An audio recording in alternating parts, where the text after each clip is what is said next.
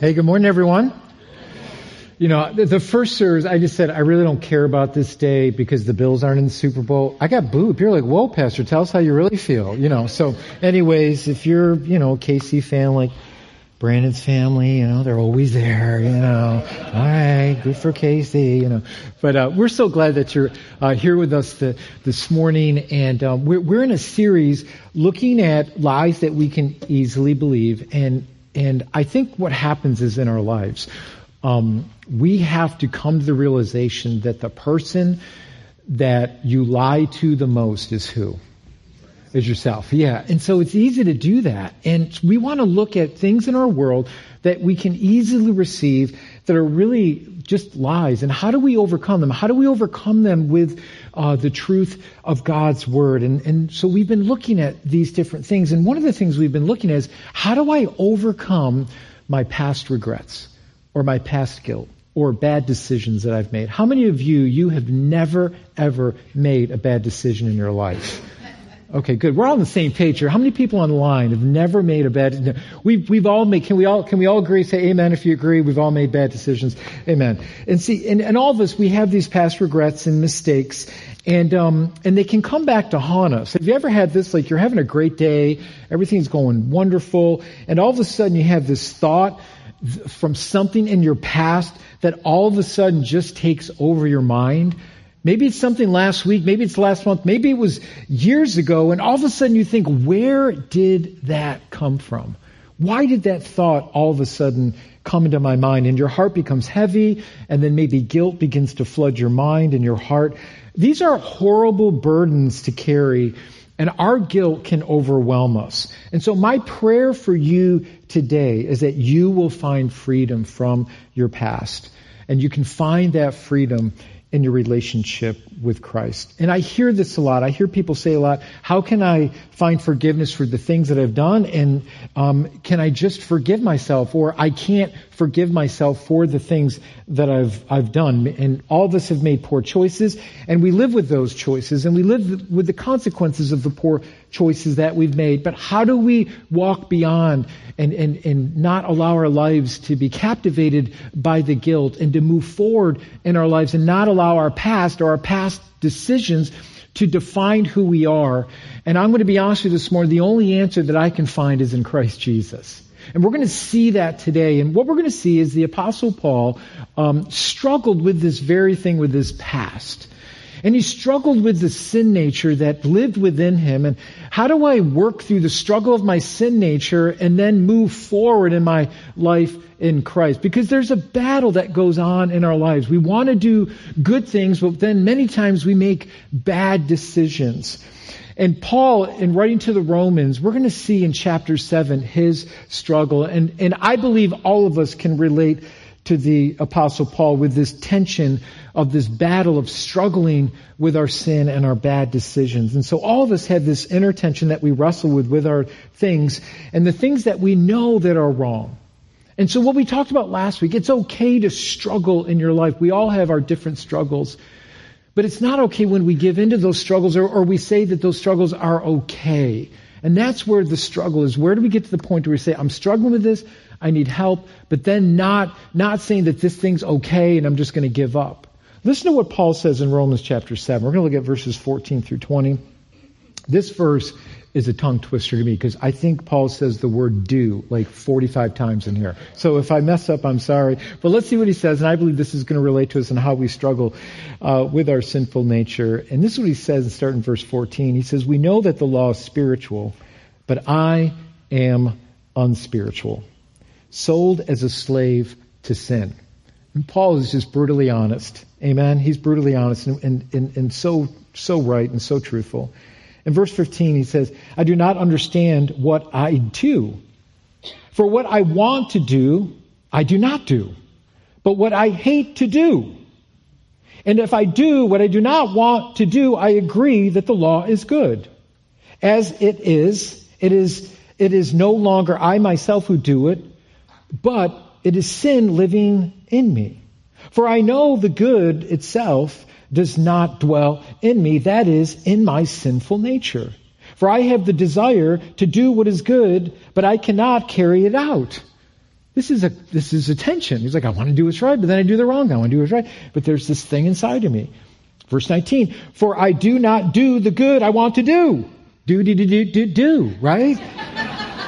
He says, but the evil I do not want to do, this I keep doing.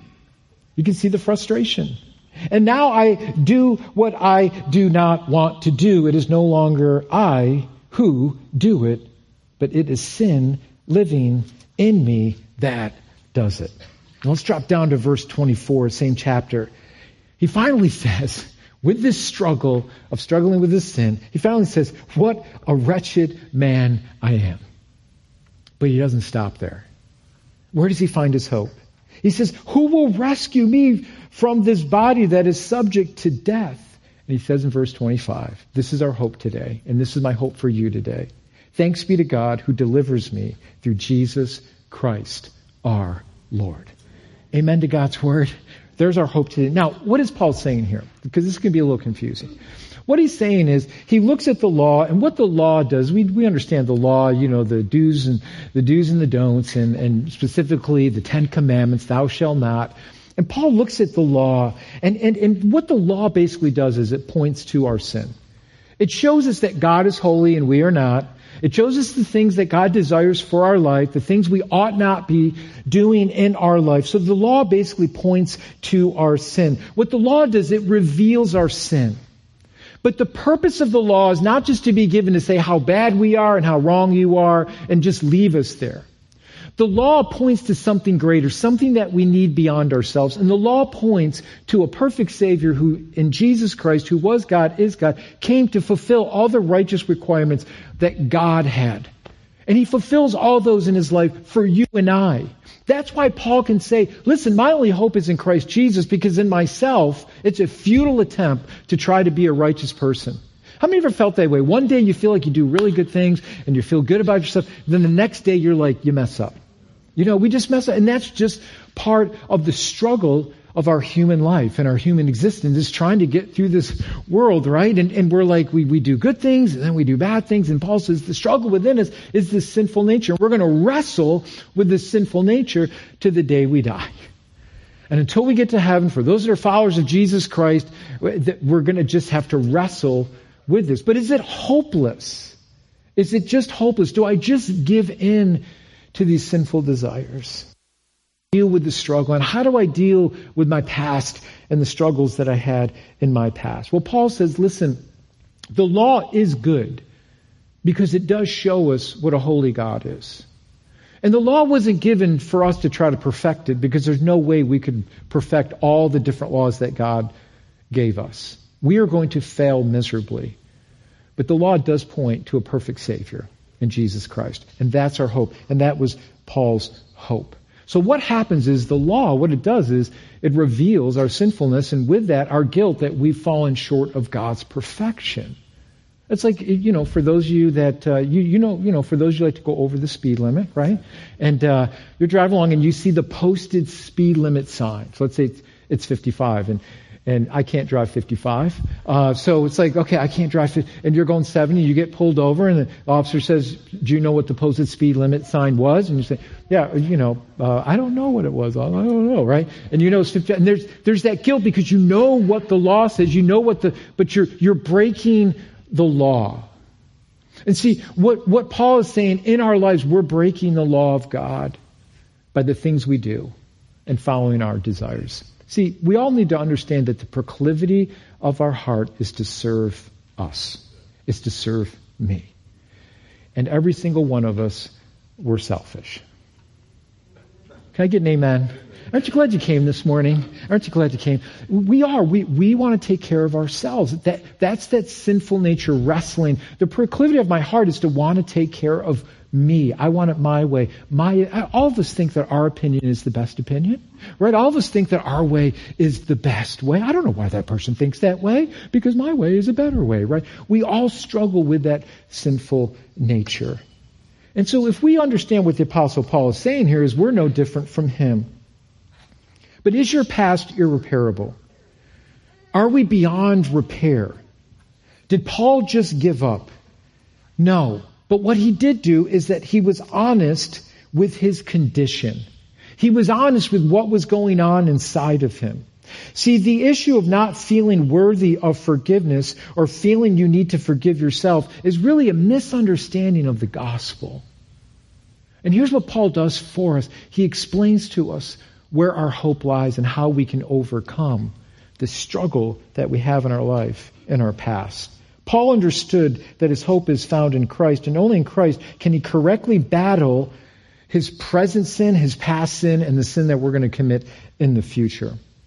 There's an interesting painting by Rembrandt. It's actually a beautiful painting by Rembrandt. It's called The Night Watch. It's a beautiful painting. It was painted in 1642, and it's estimated that this painting is worth $500. No, $500 million. $500 million that this painting. So if you got $500 million laying around your house or laying in your bank that you'd like to spend on this, go ahead and buy that. But it's a beautiful, beautiful painting. And here's what makes this painting so unique for you art lovers is that, first of all, it's huge in size. It's 12 by 14. Its use of light and shadow, its perception of motion, it's just a beautiful, beautiful painting.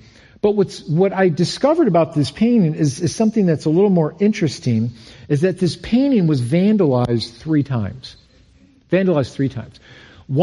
Twice with a knife. The first time someone went at it with a knife, it had so much varnish on it that it didn't do too much damage. But when they went to repair it, they took all the varnish off. Someone went at it again and then did rip it with a knife. And then the third time in 1990, someone splattered acid on it. So this painting has been vandalized 3 times. And so they did restore the painting. However, it will always be scarred. It will have scars. The painting is not perfect. It has its imperfections. So do you and I.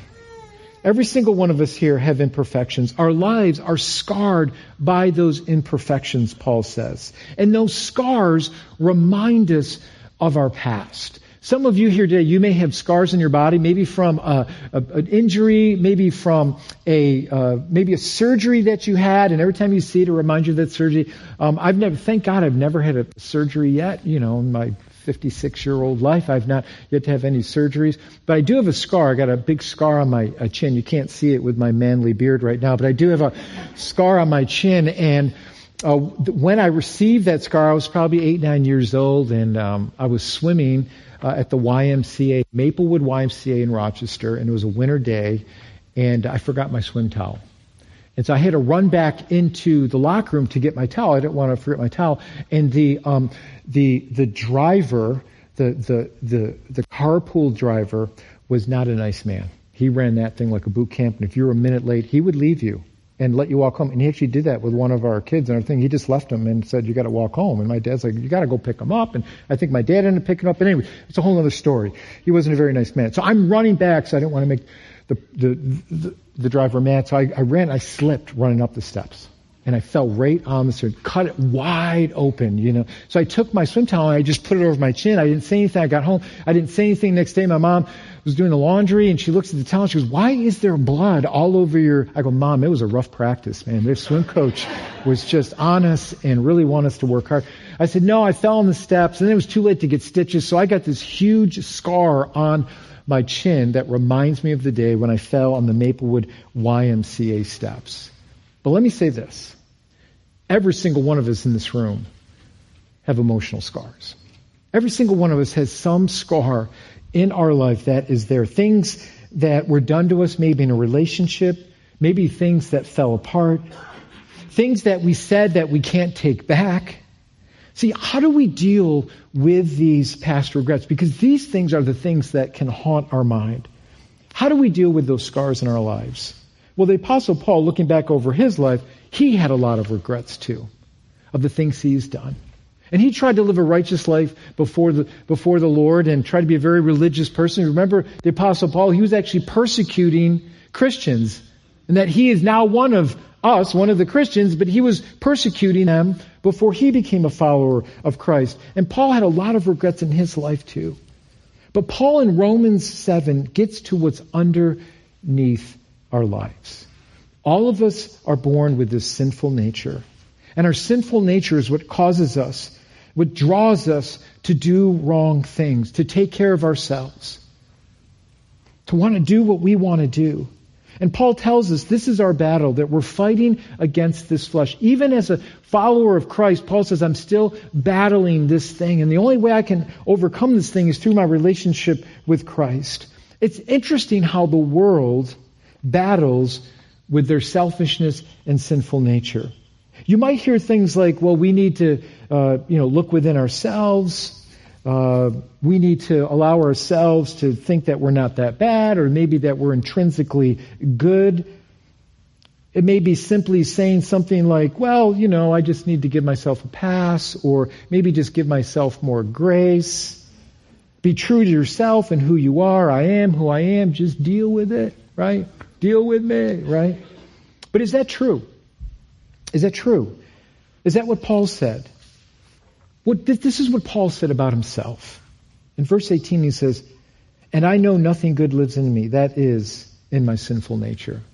Paul dealt with who he was in this nature, knowing that he needed help, that he needed a Savior to help him. See, the answer is not within me. That's not the answer. I need to find something from without that actually helps me. And this is why Paul has this plea where he says, I am wretched. Who can deliver me from myself? And so he knows that only Christ can help him. So how do we overcome our past? How do we overcome our guilt? Because we can't find it within ourselves. We need help from without. We need to be truthful with ourselves. So how do we do that? Well, Paul gives us the answer here. And Paul says the truth is we've all fallen short of God's perfection. But God didn't leave us there in our state of helplessness. But He sends us His only Son, God Himself, to die on a cross for you and I and bear the weight of our sin. He who was perfect bore our sin, bore the guilt of our sin to appease a holy God, our Creator. Finding the truth within ourselves will only leave you empty. So what we need to do, like Paul says, we need to own our sin. We need to own it. We need to say, God, I've fallen short of your perfection. I've tried to do it myself. I've tried to clean up myself. I've tried to be righteous in myself, but I do good for a while, and then I mess up. Listen to what 1 John 1:8-9 says. Here's the truth. It says if we claim to have no sin, we're only fooling ourselves and not living in the truth. But if we confess, there's the key. If we confess our sin to Him, He is faithful and just to forgive us of our sins and cleanse us from all wickedness. See, I think what happens is when we admit our sins and we try to find help to overcome our past, sometimes we feel like, should I do that? It's pretty sketchy. And God says, no, I know everything about you. You come and lay those things at my feet. There you will find my grace, and there you will find my mercy. You see, we need to be really careful in our day and age that we do not normalize the things that are out of God's will. I think I'm just going to get real with you. Can I get real with you for just a moment, okay?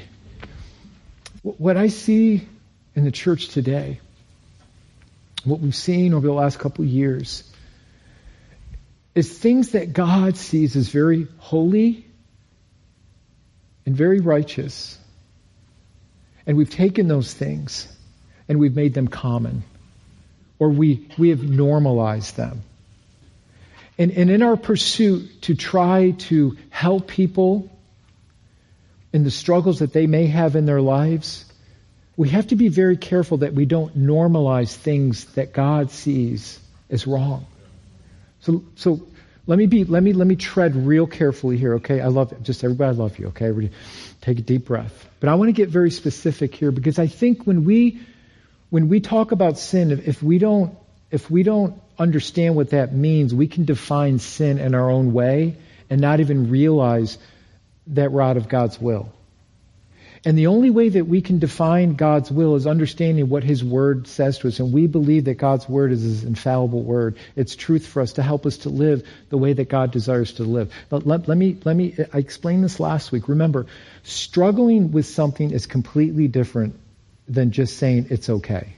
We all struggle with sin. But the moment we say it's okay, and it's okay if I live this way, is the moment we move away from God's standard for what He has for us. God can deal with our struggling. He can deal with that. And we can say, God, I need your help. I need your help. I need your help in these areas.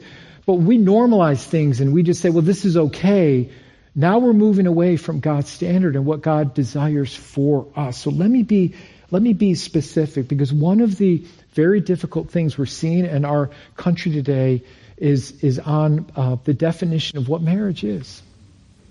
What marriage is. God gives us very specific guidelines when it comes to marriage and purity. And what God calls marriage is not just a contract between two people. God actually sees marriage as a covenant, pure and holy, between a husband and a wife. Now let me define this for you, because if we're not careful, I'm not trying to single out any one group of people. I'm talking to all of us, because every single one of us in this room struggle in some area of our life. Good, you're with me. Good, you're with me. Okay, just checking. We all do. And it's easy just to point out one group of people or someone that's struggling with something and just point them out and not realize that we have deviancies in our own life that we need to deal with. So let me explain what God means by purity. God desires our relationships to be pure. What do I mean by that? Does that mean we're never going to have mistakes? That means no, that's not what God is saying. What He is saying is, I have a standard. And the reason why I have a standard, God is our designer. God is the designer of marriage. But we have to remember that in our world and in our life, we struggle with sin. We struggle with this sinful nature. And in our struggle, we have to take our struggle and not back up and say, okay, God, I'm going to change your standards or your rules because I'm struggling with this. So now I'm going to normalize this to make myself feel better, or make my sin feel better, or make a group of people feel better. What we have to do is take God's word and then back ourselves up into God's word and say, God, what is your standard here? And so in doing that, what we need to do is say, God, am I obeying you in this area of my life, or am I normalizing it? Am I changing it? So when Jesus is asked about marriage, what He does is He goes back to the creation story. And He goes back to Genesis chapter 2. And in Genesis chapter 2:24, Jesus says, He says this very simply, and He quotes this, that a man shall leave his father and his mother, and he should hold fast to his wife, and the two shall become one flesh. So in that struggle of us trying to say, well, what if I don't have that desire? What if I don't have that feeling? Once again, we've got to back ourselves into what God has for us, His plan, His desire, His will. And there are many people that struggle because we all deal with a sinful world and a sinful nature. And we all struggle with that. And in our struggle, we have to say, God, am I being obedient to you and what you want? And I've read a lot of books, listened to a lot of podcasts that people struggle with that side of their life. And what many have come to the conclusion of reading God's Word and wanting to submit to God, what they say is, my obedience to Christ is greater than my desire.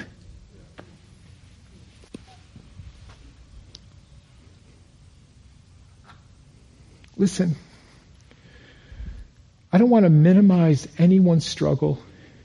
And if you are struggling, this church is a place for you. It is. In all our struggles, whatever you struggle with, when we admit that it's a struggle and we need God's help, God can deal with that heart. But what I don't want us to do is begin to manipulate God's Word so that we can feel better about something that God says is wrong, or this behavior that is wrong. And we need to submit ourselves to God and be obedient to His Word so that we fall under the lordship of Jesus Christ in our lives as we struggle. As Paul says, as I fight this sinful nature, only through Christ Jesus can we find this freedom. So how do I deal with this guilt, and how do I find forgiveness in myself, and how do I understand what God's plan is and what God's will is? Well, let me be very specific. Can I be really specific with you? when the Apostle Paul talks about sexual immorality, he uses an interesting Greek word.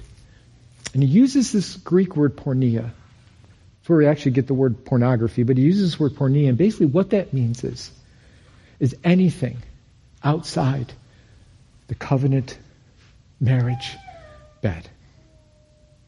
Anything. Anything. So once again, let me be real specific here, right? That's anything outside the covenant marriage bed. In fact, the Hebrew writer says, keep the marriage bed pure. Why? Because this is a covenant that God sees between a man and a woman. In fact, Paul, in his writing, the best illustration he could give of our relationship with Christ and our oneness with Christ is he gives the example of the marriage relationship. Now, does that mean every marriage is perfect? No. Does that mean we struggle in our marriage? Absolutely. But once again, in our struggle, we're obedient to Christ and say, we need help. We need help in our marriage. I'm selfish. I need help. In our struggle, we confess our sins to the Lord so that He can help us in our relationships. You see, God's standard for righteousness and holiness, He has that because He wants the best for us. And He wants us to live in that freedom. And Paul says, the only thing sin does is makes me a slave and puts me into bondage. And Christ has come to set us free from those things. So when we admit it and we confess it, then what we are saying is, God, I need you and I need your help in these areas. And God can deal with us. I was speaking to somebody the other day. They came to my office and they just said, I love the honesty. And they just said, Pastor, I've made a real mess of my life. And he says, I've really screwed up. I've made a lot of poor decisions, and he used some other choice words that I can't say right now, but he was just honest with his heart. And I said, you know what? God can deal with your heart because you're honest. God can deal with your heart because you're honest and realize that His grace and His mercy is available for you. 1 John 1:7 says this, but if we are living in the light, as God is in the light, then we have fellowship with each other, and the blood of Jesus, His Son, cleanses us from all sin. Isn't that wonderful? He cleanses us. See, I think there can be a big disconnect here because I think we may think, well, you're shaming people, or the church just likes to shame people or point out all our wrongdoing or just making me feel bad. But I want you to understand, Jesus doesn't shame us in order for us to follow Him. In fact, what Jesus does is He takes our shame and guilt and hung on a cross for you and I. He came to give His life for you and I. Many of us know John 3:16, but we tend not to read the following verses after. For God so loved the world. Many of us know that verse. But look at what John 3:17-18 says. It says, for God did not send His Son to the world to condemn the world, but in order that the world might be saved through Him. And whoever believes in Him is not condemned, but whoever does not believe is condemned already because he does not believe in the name of the only Son of God. What is the key thing here? The key thing here is confession. It's not saying this is who I am or I need self-care. See, what condemns us is our unbelief. That's what condemns us. And this is what John is saying. What frees us is our confession. To say, Jesus, you are who you say you are, and I believe in you, and change my unbelief. See, that's really what repentance is. Repentance is a change of mind. I used to think this way. I used to want to do it my own way. And all of a sudden, there's a change of mind.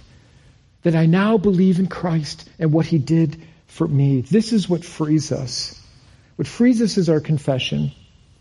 The story with King David when he's confronted with his adulterous affair with Bathsheba, it's interesting, his confession. Nathan the prophet comes to him, shares a story with him about a guy who does something really wrong, and David says, well, that man's so wrong. And then Nathan looks at him and says, David, you're that guy. You're that man.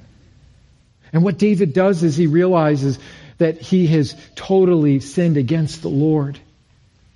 And in Psalm 51, you see David's heart. You see where David comes back to the Lord. And what David says in Psalm 51, 1-4, he says, have mercy on me, O God, according to your unfailing love.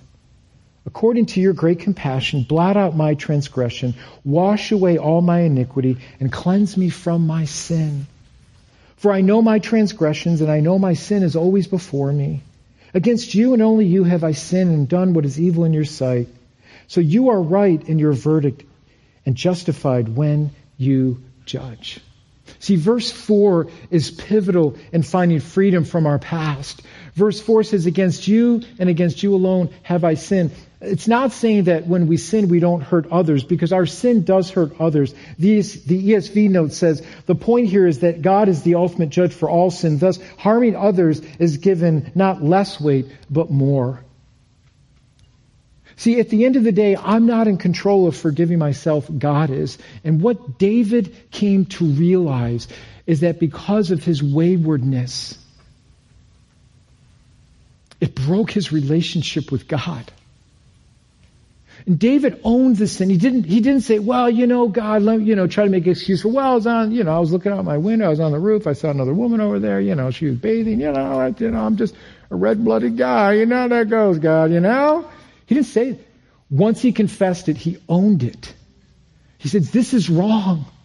And God, against you. Now, in his struggle, he gives that to the Lord and finds his forgiveness. And through Christ, we can find forgiveness for this reason, because Jesus paid the price for our guilt. So my question for you today is this. What's burdening you today? What are you struggling with today? What are some things in your past that have burdened you, and maybe past mistakes, and maybe you feel like, man, I can't be forgiven for this thing? What things are you burdened with? Let me just say, God is not here to condemn you and to push you deeper and deeper down in the mud and leave you there. He did something for you that you can't do for yourself. And by sending his Son, Jesus took on our sin. He who was sinless took on our sin to pay the price for our sin.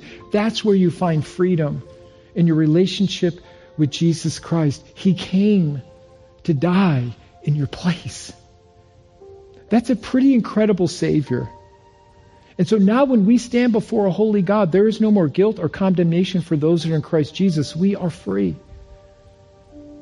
And so whatever you're carrying, whatever your burden you're carrying, lay that at his feet. That doesn't mean we still don't remember it, but it doesn't define us any longer. It should no longer hold us back for those that are in Christ Jesus.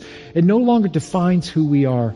In Christ Jesus, we're a new creation, the Word of God says. So here's the thing. What are you battling with? Your forgiveness is found in Christ alone. That's what Paul tells us. Who can save me from this wretched man that I am? Praise be to God through Christ Jesus. That's where I find it. And maybe you're here today and you say, Pastor, there are some things that I'm doing that I know are out of God's will. I know are out of God's will. And what I would tell you is, be obedient to the Lord in that area. That doesn't mean you're not going to struggle with it, but don't normalize it and say it's okay. Call it for what it is. When David called it for what it is, the sin that he did, when he called it for what it is, that's where he found forgiveness, and that's where his relationship with God was restored. God is all about reconciliation and restoring his relationship with you, and he doesn't want you to walk in the burden of guilt and shame because we're not obedient to the Lord when he calls us to change. When he calls us to change our mind, which is repentance. So where are you today? Are you battling with your past? Are you battling with something that you know is wrong, and you say, man, I do have to submit to this, to the Lord, to the Lordship of Christ? I would encourage you, do it. Submit to his Lordship, and that's where you'll find his freedom. That doesn't mean you're not going to struggle. We're all going to struggle. Everybody say amen. We're going to struggle. But in our struggle, he is there to help you. And as the church, my prayer is as the church, that we would walk alongside each other in our struggle as we pray for each other, as we encourage each other to run this race in Christ Jesus. So I'm going to pray for you today. I know this was a hard message. I know this wasn't easy, but listen, as your pastor, I'm going to do all I can to shepherd you the way God has called me to shepherd you. And we care about you. We want you to have that fullness of life that Jesus offers all of us who come to him and are just honest with him. God will receive you. He'll accept you. He's the one that does the changing. So may we allow Jesus to do the changing in our hearts and our lives. Amen. Father God, as we just bow our hearts before you, Lord, I just pray, Lord, for those that are battling with their past and regrets and maybe things that they've done, Lord, I pray that you would speak to our hearts, that you would humble us, God. Lord, I pray for us also that we're not doing what we should be doing. That maybe there's something in our lives that is definitely not something that you desire for us or is out of your will, or a behavior that's out of your will, God. I just pray that you would help us to realize, to become obedient to you in those areas and not allow that thing to grow its tentacles around our heart that would lead us further and further away from you, God. Lord, humble us. Maybe it's in our relationships where we need to humble ourselves and just ask for forgiveness. And by us not taking that step, Lord, it's just wrapped its tentacles around our hearts and we've just become more bitter and bitter and bitter. Maybe it's a lifestyle change, whatever it might be, God. Lord, speak to our hearts today. And I thank you for your grace and mercy that you're not going to push us away, that you're not going to condemn us, but you're going to receive us, that you will do the changing. And within that, we will find freedom, and freedom in you, Jesus. So thank you for doing everything on our behalf. We love you. We praise you. We ask these things in Jesus' wonderful name. In Jesus' wonderful name. And all God's children said, amen, amen.